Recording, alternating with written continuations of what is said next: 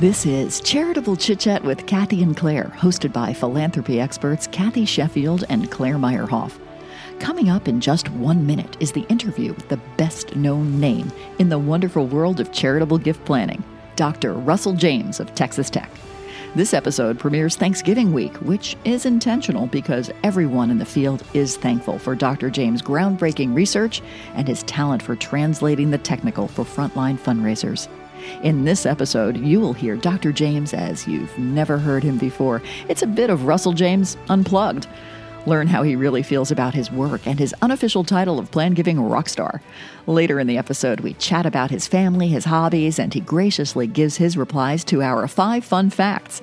You'll finally find out the truth. Is Dr. James a cat person or a dog person? All that and more just ahead. And you can hear all our interviews with top names in plan giving by visiting charitableChitChat.com. Thanks for listening on Spotify, Apple Podcast, and iHeartRadio. And remember, Charitable Chit Chat is much more than a podcast. We're your friends in plan giving.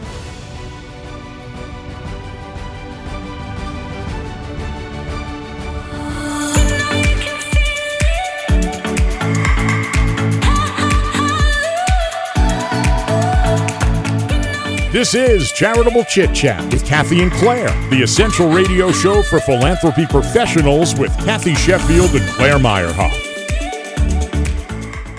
Welcome to Charitable Chit Chat with Kathy and Claire. I'm Claire Meyerhoff. And I'm Kathy Sheffield.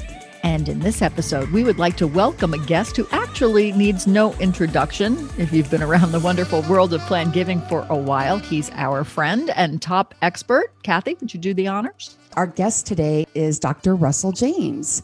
Welcome to our show. Well, thanks so much. Thanks for having me. Well, Russell, 2020 is quite the year. And we had the first ever virtual National Association of Charitable Gift Planners National Conference a few weeks ago. It was very successful. We're still in the midst of a once-in-a-generation pandemic, and we just had a presidential election with the largest voter turnout, amazing participation. So as we move ahead, those of us in philanthropy and plan giving are wondering, just what does the future look like? Do you have a crystal ball, Dr. James? What does it say? Well, to be honest with you, there's lots of people who have been asking me about, can you talk about upcoming legislation and what's going to change?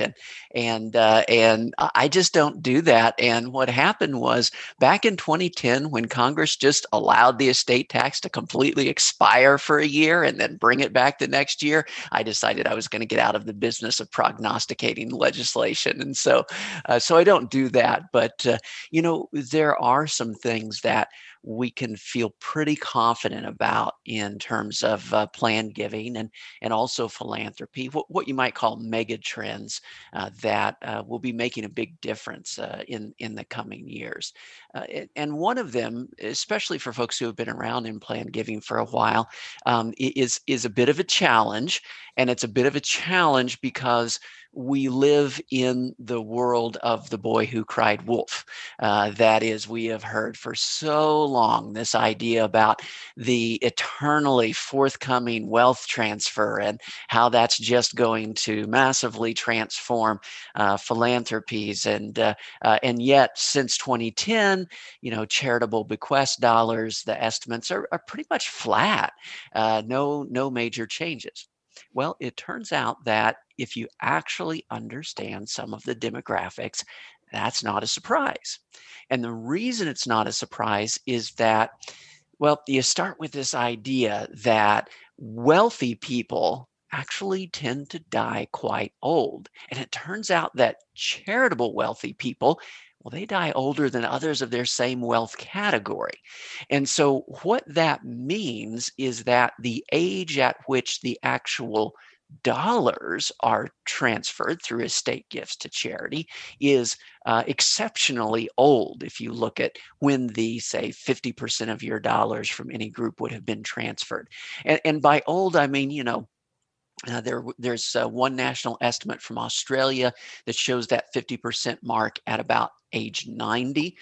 Using some estate tax data from the U.S., that is close to 20 years old. That was age 86 when we hit that 50% mark. So it would have gotten older by this point. So we're looking at somewhere around, let's call it age 88, is sort of that key age at which about half of your charitable dollars would have been transferred. Well, here's the thing. If you go back to those who are in that age group, these are not the baby boomers. These are, in fact, the group that was referred to as the baby bust. During the middle of the Depression, people dramatically reduced the number of children that were being had, and as a result, there was a dramatic decline in fertility and just fewer people being born. And we're actually just about at the very bottom of that baby bust in terms of folks who are, say, around that age 88 age range. So that's why over the last 20 years since the year 2000, we've been pretty much flat in charitable bequests. Now, what's happening is we've reached the bottom of that, which means, honestly, for the next 20 years, it's nothing but up, up, up, because eventually then the baby boom generation starts having the impact and getting into those age categories where the actual dollars are transferred to charity. And beyond that, it's not just that we're going to have more people, it's that those people are going to be different. And they're going to be different in a couple of key ways. One way they're different is they're much more likely to have higher education, which is a strong predictor of leaving a charitable bequest. But even more powerful than that is that they're much more likely to be childless. And that is by far the most powerful indicator of whether or not somebody leaves a charitable gift in their will at the end of life. So all of those sort of mega trends suggest that, well, we're right now at what essentially you might call the very bottom, the very base of a mountain climb that's going to be going on for the next quarter century at least in plan giving. Right, because if you look at the demographics and you think about the baby boom, those are the people that were born right after World War II. The war was over. My parents got married in January of 1946 and had my brother in 1948, and he's now 72. And so he is sort of your typical baby boomer, like so many people like him. And so those people are now in their early 70s, and they will be growing older. Exactly. Soon. So you can kind of see how gradually that moves into really the age category where the dollars are transferred tends to be the later 80s. And so that is nothing but up in terms of demographics, at least for planned giving. So it's a good space to be in so that you can claim credit for all of that growth over the next few years. We've been talking about this intergenerational wealth transfer for 20 years. Yes. And so it's sounding like that we've been a little premature in our excitement for that and our anticipation of it. And, just hearing you reflect on this just reinforces that it wasn't a false hope. It's just that we haven't gotten there yet.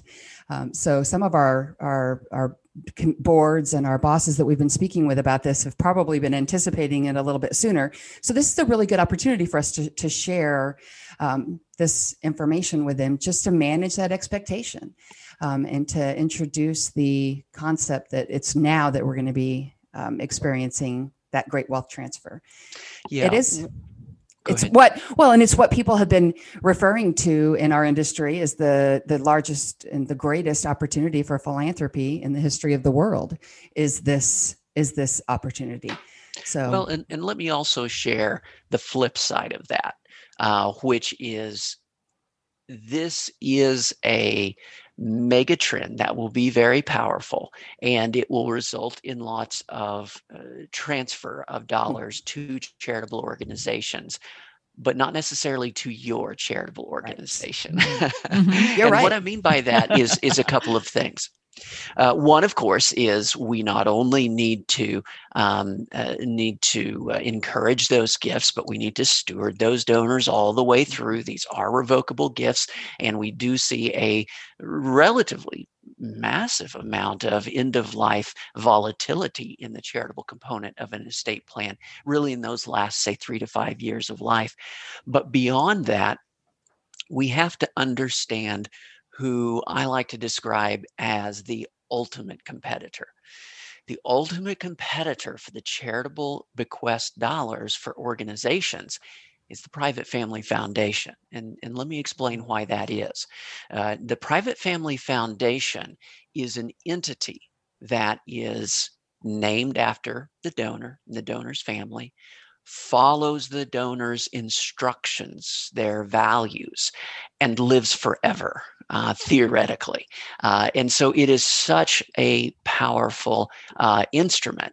Now, when I say powerful, in the most recent data from the IRS, if you look at estates over $5 million, 76% of all charitable bequest dollars go to private family foundations. Now, this is important because when you're talking to boards, or you're talking to CEOs or CFOs, they're not particularly interested in delivering value to donors. They're more about, we just want unrestricted gifts. And you've got to understand that one thing we know about large gifts in estates, large charitable gifts, is that they come with instructions. And there's a reason for that. It's not just that if the gift is large, people want to put instructions with it. It also, we know from experimental research, works the other way. The more instructions people are allowed to put with a gift, the more they want to give. So it's very important for us to create a visualizable outcome. Ideally an outcome that has some element of permanence to it, in order not only to attract the gifts, but to attract larger and larger gifts. You know, one of my favorite strategies for people that say, well, how do I get a donor to reveal the size of the gift, or how do I increase that size of the gift? It's very straightforward. It's simply to ask the donor, have you ever thought about how you'd like that gift to be used? And then oftentimes you may get a response of, oh, no, I hadn't thought about that. Well, the reason I asked is, you remind me of another donor who I was working with. And what she did was, and then you share a story. Maybe it's a story about, so for example, I work in the financial planning department here at Texas Tech. It might be a story about, I was working with a donor and she spent her whole life helping other people get their finances in order.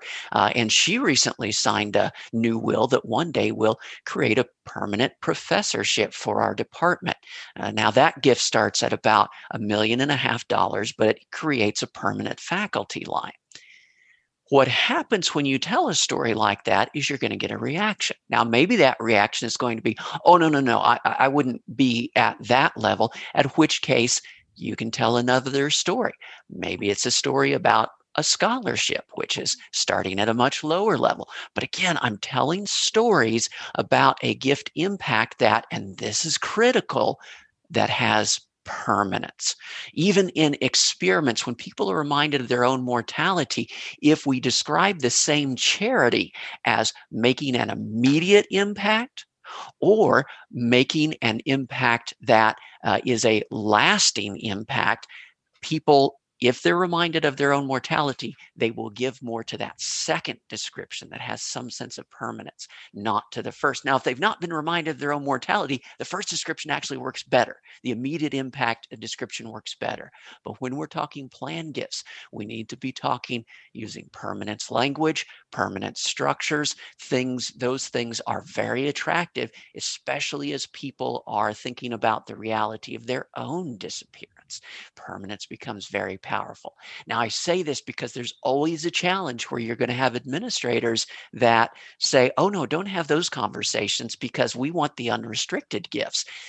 You'll get those gifts, but they'll tend not to be nearly as large as they could have been if you talk to the donor about the kind of impact they could make with those gifts.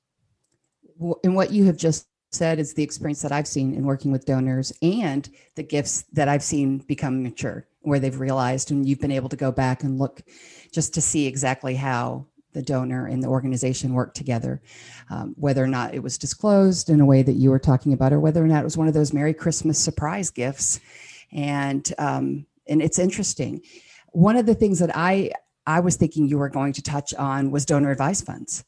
And because even with the family foundations, which I think are significant and will be a huge mega trend, exactly like you just said. But some of the reading and research I've done on that, not research like your research, but research that I've done on it, shows that at second and third generation, it starts to significantly shift from the original purpose and the original values of the family. And I've wondered how donor advised funds might replace some of those family foundations, because then that sense of permanency is still there and administered, well, with regards to their values, and is administered by somebody who's kind of a person not necessarily tied to that family. So what are your thoughts on how donor advised funds might be competing with family foundations in the future? Well, they certainly are a competing type of entity. They are for donors. They are cheaper. They are easier. They accomplish many of the same goals, but not all of the same goals. There is expected control of the funds, which is different than legal control of the funds, and the control over multiple generations, as you pointed out, Kathy. That's much more of a challenge. Now, of course, there are some hybrid products. There's field of interest donor advised funds, where there's a bit more restrictions on where those gifts can be used, and so there are some hybrid possibilities there as well. But I think it's important to understand that as rapidly growing as donor advised funds are, for the ultra high net worth community, the private foundations is still where those dollars are going. And that's one of just the fundamental realities of this particular field of giving. In current giving, you may think it tends to be skewed towards a few wealthy donors. That's nothing compared to estate giving. Estate giving, the dollars are dominated by just a few estates, a handful of estates.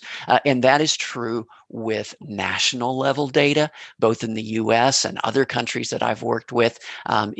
It's nearly impossible to predict what the revenue is going to be from even national level charitable bequests, because, maybe Bill Gates dies and maybe he doesn't. And that's going to move the needle right there by itself. So it is the case that there is a lot of variation, and that the dollars are really driven by the extreme folks. And in many cases by folks who are giving 90% or more of their estate. That's a very rare type of person, but it is the type of person that actually constitutes a bulk of the dollars that are transferred. So it is this very weird space where the dollars are dominated by just a handful of folks who give a very large share, or are, of course, very wealthy, very likely to be childless. And it is so interesting to me as a researcher, because to understand that in this field, in particular, more so than in any other area of giving, it's all about the outliers. The outliers dominate all the numbers. They control everything. It's not about the haystack, it's about the needle, right? And yet many of us work with metrics that completely ignore that if we have any metrics at all, they're just, everybody counts as one. Our legacy society increased by 10. And so that's the metric that we use. And it is fascinating to me that the metrics are so dramatically different from what actually drives the charitable dollars in this space. So, as a researcher, I'm sort of fascinated by how these things take place. That was such great insight. So thank you. Thank you so much for sharing that. It's a perspective I hadn't really thought about. So I really appreciate that. So Dr. James, you started your career as an estate and gift planning attorney, and then switched to the nonprofit world, working in gift planning for a college, and then becoming president of that college, Central Christian College. Then you held professor positions at 2 other universities before coming to the great state of Texas and going to Texas Tech. No income taxes. Woo! And then you held, sorry, for those listening right now, I just held up my, and for those listening, I just held up my TCU water glass because we had a wonderful football game with Texas Tech last weekend. Yeah, we're having problems this year. Yeah. So are we actually.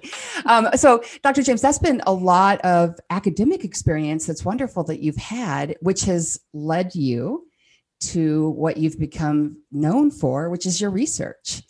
And at what point in your career did you realize that there was such a great need for this research and that you were able to take your fairly niche topic to our great big world of charitable gift planning in our society? Sure. Well, it may not be as much of an inspirational story. The reality is, after I had been college president for about 5.5 years, and the school was very successful, 2 capital campaigns. We had more than tripled our on-campus enrollment and built a lot of new buildings. And when that ended, to be honest with you, my career goal was to not be anyone's boss. I was tired of managing people, just wanted to be in the classroom doing teaching and research, and did that briefly at University of Missouri and then for a number of years at University of Georgia.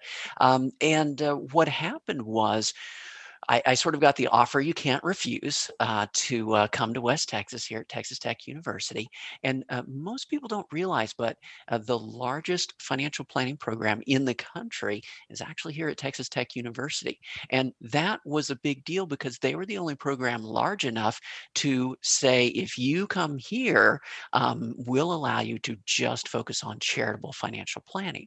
And so that was over a decade ago now that I was able to come and build this program. And so it's really just been an opportunity for me to focus on something that, that I've always cared about and had the opportunity to practice in as an estate planning lawyer, but also as a plan giving officer, and then really just focus in on that. And it was about that same time that, having made tenure and then sort of looking out beyond the academic conferences, of getting involved with the National Conference on Philanthropic Planning, and really just going from there. Since that time, it's been very much an iterative process where I'll come out and share some research, and then I get questions and understand what is it that is the felt need in terms of the fundraising practitioner. What are they asking? What would they like to know?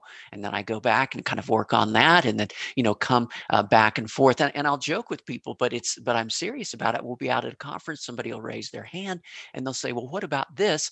And I'll say, "I don't know. Give me about a year and a half, and I'll come back to you on that." Yeah, awesome. the research has just been fascinating, and I've been in plan giving for maybe about 13 years, mostly, in the marketing and writing and communication side of it, and maybe like a year in, I maybe saw your first article somewhere, and then it's sort of a little bit like that, and then I was at a local CGP meeting in Raleigh, North Carolina, where I was living, and Steve Watt, who at the time was the director of plan giving at NC State University, and he got up and welcomed the crowd, and I still remember what he said. He said, "Have you heard of Dr. Russell James? I sleep with his research under my pillow at night, hoping that it seeps in while I'm sleeping." And everyone was like, "Oh." And I thought to myself, "Oh yeah, I read about that." And now, years later, you're headlining these conferences, you're sought after on everybody's webinar, you're on our podcast, and every single one of our guests on Charitable Chit Chat with Kathy and Claire, everyone mentions you. So we have to give you this little bit of this designation of being a rock star. So how does it feel to be the rock star of plan giving? So I was having a conversation with my 16-year-old daughter 2 days ago, and trying to explain to her what I did, right? And the only way that I could translate it for her, which allowed her to understand it, is I said, it's kind of a little bit like Comic-Con. If you had a tiny little, magazine or a graphic novel that a few hundred people followed, but for those few hundred people, they're really interested in that. And so her response was, that's weird. That's really weird. So in my 16-year-old daughter's mind, that's her perspective on all of that. But no, it's it's a great opportunity. Look, I will be honest with you. There, for a number of years, I just did academic research, publishing in academic journals, which, obviously I've continued to do, and, published over 75 academic journal articles and all that sort of thing. But when I first started going out and working more with practitioners and people started getting interested in listening, it made me much more careful about the research that I do, the comments that I would make, because early on I would have a conference where, and this happened to me, where somebody asked a question, I was presenting on, somebody asked a question, I made an offhand comment, and then a year later I'm back there and somebody says, oh, well, we completely changed how we did that at our organization. I'm like, why is that? Well, because you said in a presentation that blah, blah, blah. And I'm like, oh, that was just an offhanded comment. And so I honestly, I try to be, I try to spend 10 times as much making sure that what I'm saying is not only accurate, but has a bit of triangulation. So I'm very confident that you can take this and use it and it will be effective. Because honestly, these people are representing some really important causes. And I want to make sure that what the advice that I'm giving is something that's helpful for them. And I guess along that line, I do have to say that I have made one dramatic transformation when it comes to giving advice. When I first started presenting at conferences, people would ask me, whatever the question might be, what should I do about blah, blah, blah? And I would just jump right in and start saying, oh, well, you do this and then this and this and this. And I had to learn to stop doing that. I had to learn to first ask them, what metric are you trying to move? What number is it that's important to you? Because I had been under this sort of underlying assumption that the goal was to get estate dollars to your organization. And what I've learned over the years is that almost nobody lives in that world. Almost nobody lives in a world where their performance is, or their goals necessarily are measured by the things that will get the dollars to the organization. And so once I know what their metric is, once I know what their number is, then I can start talking about, oh, well, you want to move, say, number of Legacy Society members. Okay, well, we can do this. Let's do a survey, and you'll get a lot of hand raisers.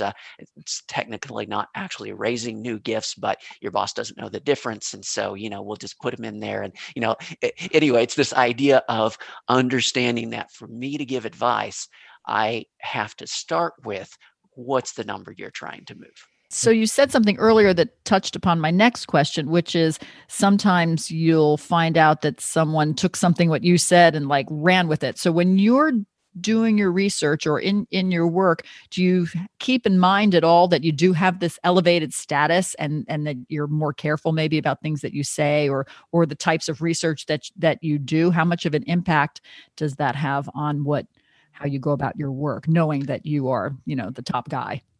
Well, it is very impactful. It is very meaningful because, I don't want to make a mistake. I don't want to make an offhanded comment. And the other thing is, it's not just about saying something that is correct. It's about translating it in a way that is going to help people be more effective in their application.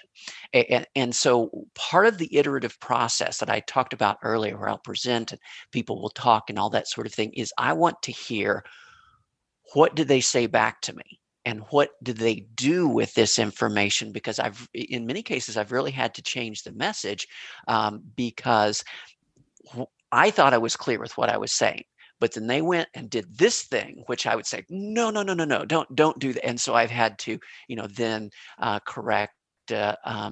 Well, not necessarily correct, but maybe emphasize that sometimes I will, I will realize things that can be interpreted in the wrong way. let me give you an example. So we've done some tests to show that if you ask somebody about leaving a gift in a will, and then you ask them about if they happen to have any family members that would have appreciated their support of this cause. It could be living, could be deceased, and then we ask them about, well, tell me about that person's connection to the cause. If we then bring up the idea of a tribute gift or a memorial gift in a will, that has a really strong attraction for about 1 out of 3, 1 out of 4 folks if they have that connection. So it can be a very powerful strategy. And so I had shared that, and then I had somebody who had gotten that piece of information and they used it, but they used it in a way that some of you may know that one of the things I often say is, if you want a larger audience, don't lead with death, right?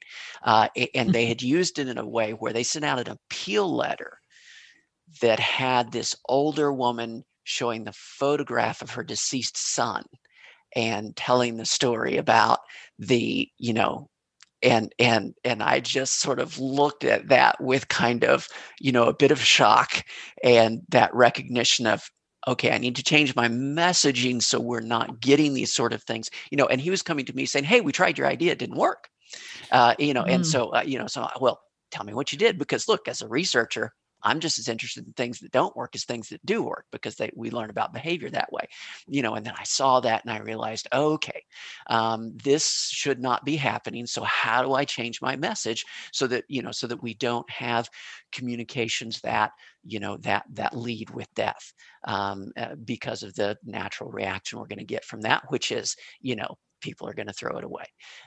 So yeah, I tried to be very careful, not just in being accurate, but in saying things in ways that people are going to use in a helpful and constructive way, because there's lots of ways to do it wrong, especially when we're talking about a sensitive topic like another person's own mortality. When you look back at the research that you've done, what outcomes have surprised you? So Kathy, at least 90% of what I do is to provide an experimental, statistical, or empirical evidence to essentially say, yeah, what Kathy said.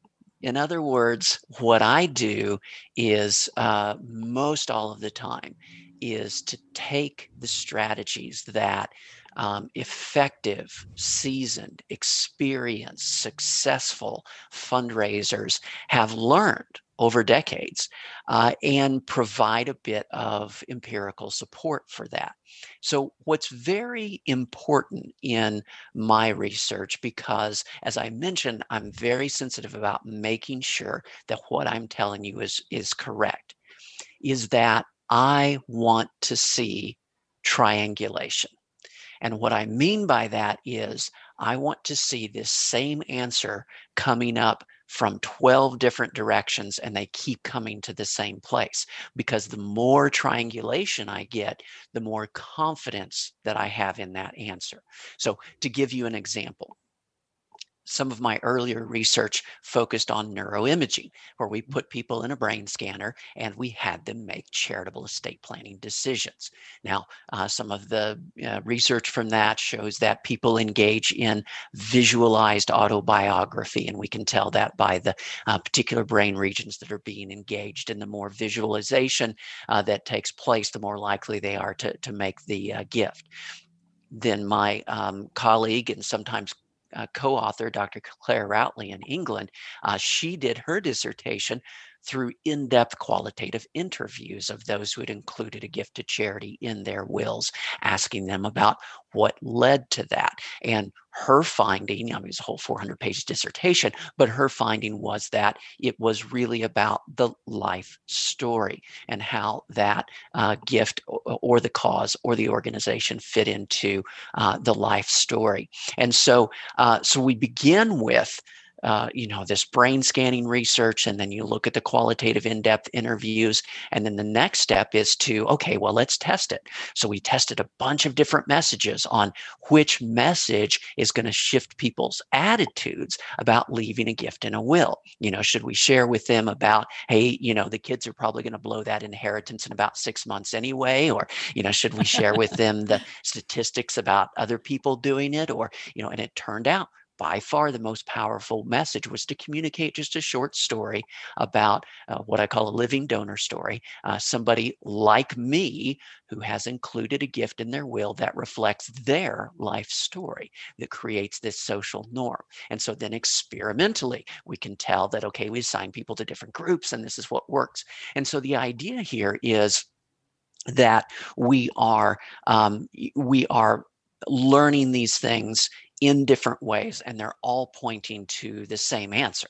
And by the same token, Jeff Comfort likes to share his strategy, and of course he's been in the field for decades of his 3 stories strategy, which is you talk to the donor, and like if I was talking to an alum from Texas Tech, I will start out with 2 stories, and maybe one about our basketball coach, and another one about all the construction on campus. And then the 3rd story will be, something along the lines of, and Mary Smith did a neat thing. Now, did you know, Mary, she graduated 2 years before you? No, well, Mary recently signed a new will that Mary spent her life helping other people keep their finances in order. And she recently signed a new will that one day will create a permanent scholarship for our financial planning students. And then the 4th step is you shut up and you take a drink and you see what their response is to that. So again, Kathy, this is the idea where you're taking this technique from somebody who's been in the field and is an icon in the field and has been very effective. And essentially, for me, spending a decade to explain why that works. Right? That, well, we've got what's called a social norm statement. And this is people like me do things like this. And so you're referencing how the person in the story is like them. And you're connecting in their life story with the gift that they made. And you've got permanence in there. And we've got this, we don't lead with death because that creates avoidance. And so we start with these other stories. And along the way, we mentioned the death related topic. And, so just all of these components, but really it's just sort of the academics take for what pragmatically and practically we know this works. And so it's sort of about unpacking a little bit of the why, but also some of the evidence that shows like that, this is not just war stories. Like there's actually reasons why this works. So most all of what I do is not surprising. I will say though that one thing that has been surprising to me is the more recent research, and not because of the direction of the effects, but because of the magnitude of the effects. And that is the space where I am right now. And, Kathy, I'm sure you've heard, and Claire, you may have heard me talk about this, that I'm realizing that the most powerful, dramatic transformation that you can make for a donor is to get them to make a gift out of their wealth rather than make a gift out of their disposable income, their pocket change. And that single act, the first time they do it, can be transformational for their giving from that point forward. Now, again, Kathy, you'll recognize I'm just saying something Eddie Thompson's been saying for decades, but I am now realizing the magnitude of that power. A couple of years ago, publishing research using over 1 million nonprofit tax returns to see what predicts over a 5-year period the growth trajectories of nonprofits, essentially all the nonprofits in the country, and finding out how powerful it was if that organization was raising any gifts from, say, stocks, bonds, real estate, those important asset categories. Now, look, I'm a researcher. We love to publish these statistically significant results that, move the needle like $1.25, and nobody really cares, but it still gets published because the statistics are good, right? But when I saw these results, I mean, we're talking about organizations that raise gifts only from cash, essentially just their fundraising 5-year trajectory, they're just keeping up with inflation. Organizations that consistently raise gifts, including gifts of securities, their growth rate on average was 6-fold greater. So it was really the magnitude that blew me away that was happening here. And, Kathy, right now, my latest sort of thing that I'm focused on is exactly what you've talked about. How do we communicate to people who are not in plan giving what it is that we do? And I think there's something to this idea of communicating to other people inside the organization that what we do is major gifts of assets. And it's that last piece that most fundraisers don't have a clue about. Like they understand write a big check. They don't have a clue about major gifts of assets. Yes. Because you can't ask for a gift of an asset if you don't understand what a capital gain tax is, right? You just can't do it. You can't ask for a gift of asset if you don't understand that we can avoid those capital gains taxes with a gift. And really, it would help a whole lot if you understand that we can not only avoid those capital gains taxes, but we can even give you lifetime income off of those without having to pay those upfront capital gains taxes. And to understand that, a major gift of an asset, you can sign a deed to give those inheritance rights and to a farmland or house and take a immediate tax deduction, right? So I think that's kind of the nose in the camel's tent, so to speak, because every administrator, their ears perk up with major gifts. And if we say major gifts of assets, why? Well, it comes back to the psychology, not only that gifts of securities, but of course, this idea that we now have national level data that shows over a quarter of a century of data that shows what happens to people's current giving when they put a charity into their estate plan for the first time. Because what is that? That is a gift from my wealth. And all of a sudden, my wealth becomes donation relevant. And we see 2, 4, 6, even 8 years later, this dramatic sustained increase in current giving, about 77% increase. It's really just the magnitude of the changes that are taking place the first time somebody makes a gift from their wealth rather than from their disposable income. As Kathy Sheffield likes to say, she helps donors make their best gift possible. Exactly. And a lot of times that's not just a cash gift, writing that check. So you mentioned some research you're working on now. What's your next bit of research? What's your project right now? Sure. So I have about half a dozen small projects working with PhD students. I supervise a lot of PhD students for their dissertation work. But to be honest with you, the big thing I'm working on is a book that I thought would be about a 6-month project. I'm now starting year 3 of that, and honestly, I just every day, 4 hours a day, at least 20 hours a week for now starting my 3rd year focusing on this. And this is, it's actually, I think, going to ultimately be a series of 4 short books, but it is really about the idea of storytelling and how do we do that in a very practical, effective way that translates all of the research that's been done by researchers in the academic field, and how do we translate that in a meaningful way for major gifts fundraising. And so right now it's actually a 4-part series. The first part is called The Epic Fundraiser, and this is about the universal hero story called the monomyth and how we can incorporate those elements into the donor hero story, and in particular how in that universal hero story that the fundraiser has a fundamental role, and that fundamental role is of the guiding sage that helps the hero along that journey.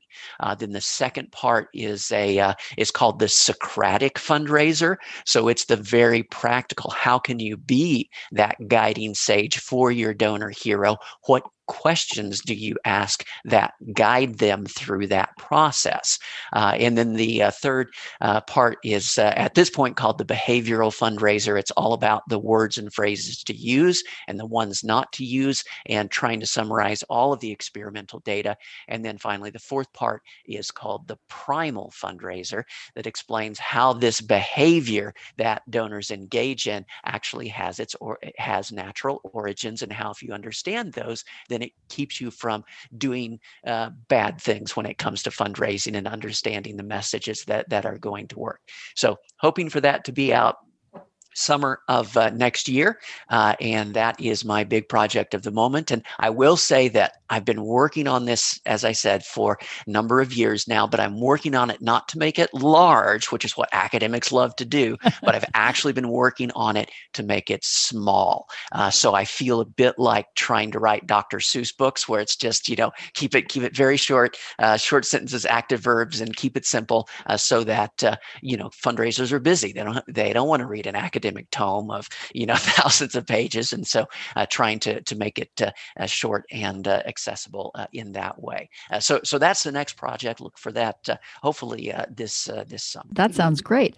And our listeners are listening right now to Charitable Chit Chat with Kathy and Claire. I'm Claire Meyerhoff, along with my partner in podcasting, Kathy Sheffield, and our special guest is Dr. Russell James of Texas Tech, a top researcher in the wonderful world of planned giving. And we're going to move our conversation now to sort of our unplugged section of our show. So, Dr. James, when you unplug from the world of planned giving, what do you do? Tell us a little bit about your hobbies or your family, or how do you spend your time when you're not writing your books or doing research or teaching classes and presenting webinars and being on podcasts? Oh, sure. Well, so I have two daughters. My older daughter is a junior in mechanical engineering at Texas Tech here, and my younger daughter is also a junior, but in high school. And so family's a big part. But what I do is something completely inappropriate. I am into ultra marathons, and so I do these ridiculous runs that take place kind of all over the world. At least they used to before they shut everything down. I don't want to mislead the listeners. I am not fast, but I am quite stubborn. And so the long distance races work well for me. And so I do trail races. I rarely do the road races, but like to get out into the wilderness here or in other countries and see how far I can go before I fall over. So where was your favorite location that you've done an ultra marathon? Oh, wow. So I do these, there's a racing series called Four Deserts, Racing the Planet. And so it's a nice, comfortable little race where what you do is you do 6 marathons in 5 days. And you, while you're doing that, though, you have to carry everything on your back that you're going to survive on for the week. And so you do a marathon a day for 5 days. And then on day 5, you do a double marathon because, that's the most comfortable way to do it, of course. And I have done these in the Namibian desert in Southwest Africa. Wow. I've done these going across the steppe in rural Mongolia. I've done these in Patagonia. My most recent one was on the South Island in New Zealand. And next summer, I'm scheduled to do one in the Caucasus Mountains in the Republic of Georgia. So those are, the things that I really like to do until COVID shut everything down. And so once that opens back up again, I'm hoping to do that. And it also leads to one very odd, another very odd behavior that I engage in, which is I have a treadmill desk. So all day long, I'm walking as I'm typing or writing or, all that sort of thing. And so for me, it's relatively easy to get my body used to doing over 100 miles a week just by being in the office and answering emails. So that's how I try to combine these things. That's exhausted really thinking about it. I'm just exhausted.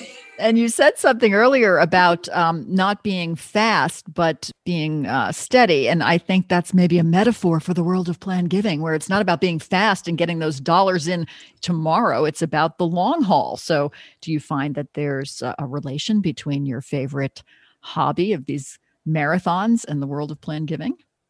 Yeah, I think there's something to be said for that idea of sticking with something for an extended period of time, and the positive experiences you get out of that. Okay, now we're going to do our 5 fun facts, and we're going to ask you 5 questions, and they're just facts. So the first one is, your first fun fact is, what, Dr. James, is your favorite color? Let's go with blue. Oh, good choice. It's a very Good nice choice. choice. Not green, the color of money, blue, like skies. And not red like Texas Tech. Look at you he's wearing his Texas Tech shirt though today. And his tie. I know for those of us who are listening, he's wearing his Texas Tech button-up shirt that's bright red. It's perfect. It's actually perfect. And I love Texas Tech. Okay. So it's the home of my birth. Lubbock is the home of my birth. Okay. Fun fact number 2. We'd like to know, Dr. James, when is your birthday and where were you born? Since I just told you where I was born. It's technically 2 questions. But. So I was born in Kansas City, Missouri, and in fact, both my wife and I were born in Kansas City, Missouri, and born in August. So I'm a Virgo. Very nice. August what? August 25th. August 25th. So it's like a Christmas, August, September, October, November. So 4 months from Christmas is your birthday. So we'll start shopping. So fun fact number 3, which job did you have as a young person, maybe in college or in high school? That's very interesting or stands out. For instance, Kathy Sheffield, you may not know this, but Kathy Sheffield once worked as an NBC peacock and dressed up as a peacock and went to local events. And I wore a cowboy outfit when I worked at Roy Rogers in fast food. And I said, "Howdy, partner, may I help you?" So what is your interesting job that you'd like to tell us about from your youth? Wow. I just can't compete with that. I mean, I worked in retail and at a pizza place and those sort of normal jobs. So one aspect of work was a little bit different. My dad ran rental homes, so we'd buy often at distress sales and really kind of chewed up properties and then rehab them and rent them out. So I did have one when I was in high school that he gave me to not gave me ownership of, but gave me like, here's your project, and we'll split some of the profits with you of a very, very tiny rundown house, which was interesting because we just ended up selling it. But this house had one interesting aspect, which after we cleaned it up, put a very small price on it, people would come in and look. We would see as we showed them around how long it would take for them to realize that it didn't have a bathroom, that there was an outhouse in the backyard. That's kind of like the kind of property that gets donated to charities, right? Exactly. You have to do a trust with that. And it's like, oh, by the way, no bathroom. By the way, exactly. Yes. So that was a different kind of an experience. Wow. So was that lack of experience being a flipped house project manager, or was that the way the house was structured and you just went with it?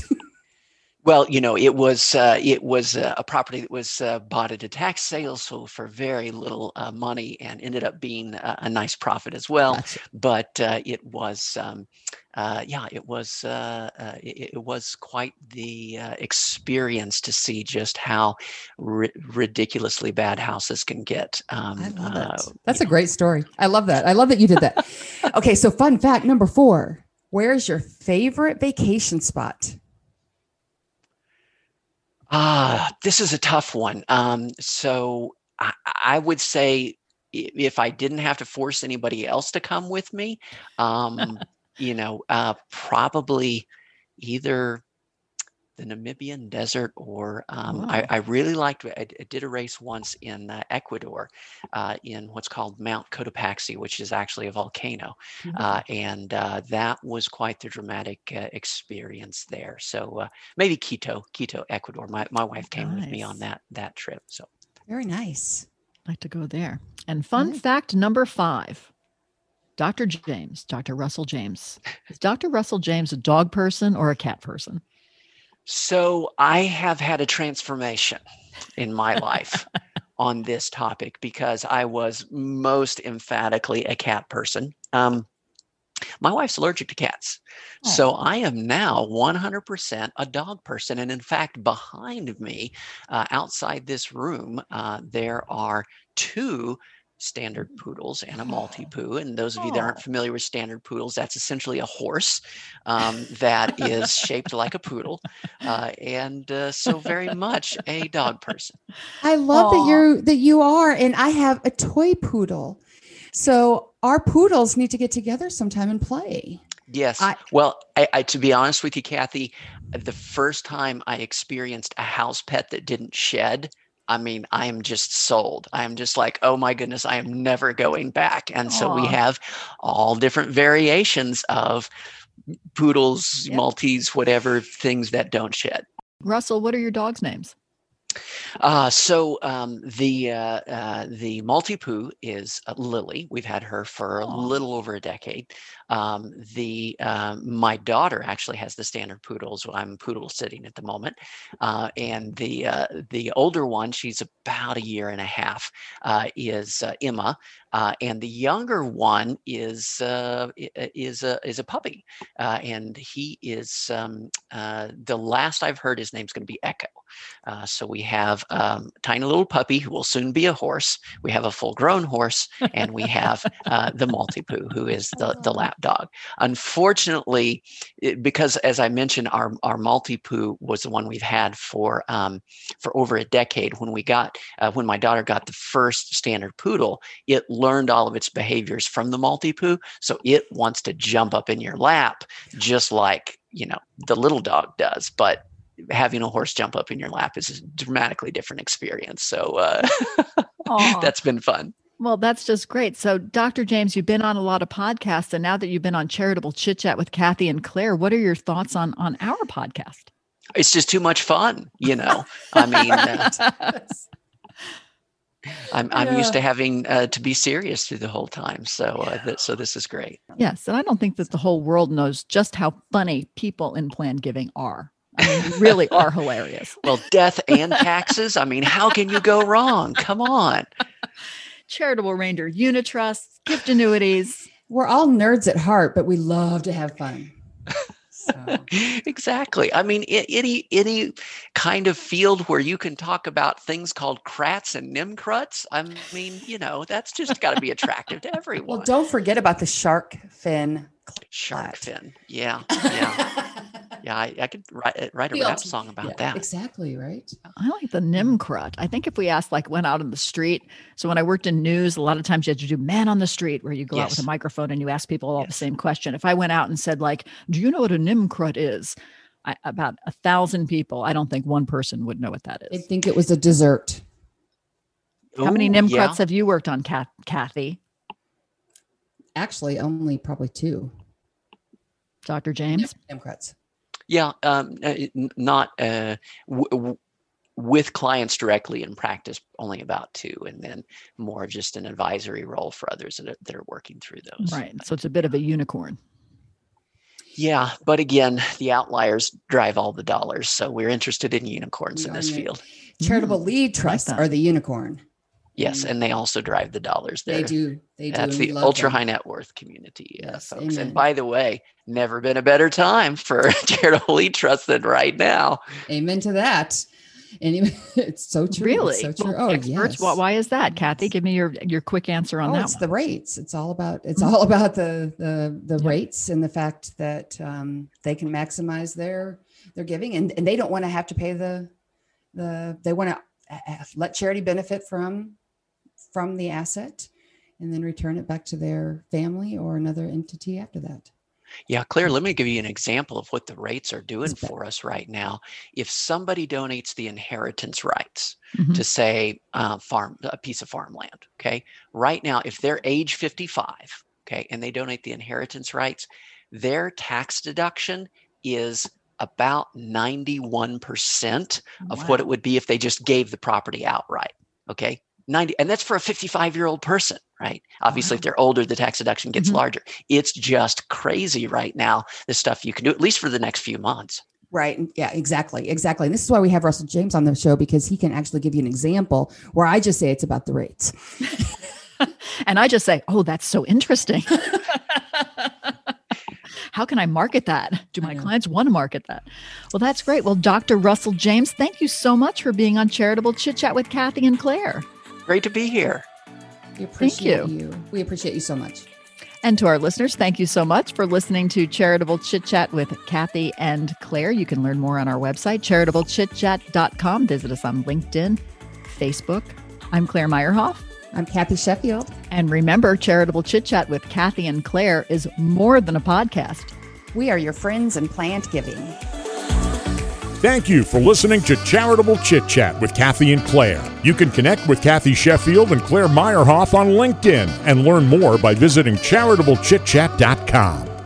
We like to say we're your friends in plan giving. And if your organization needs help reaching and engaging your best prospects for charitable plan gifts, let us help you. And you can learn more by visiting charitableChitChat.com/friends.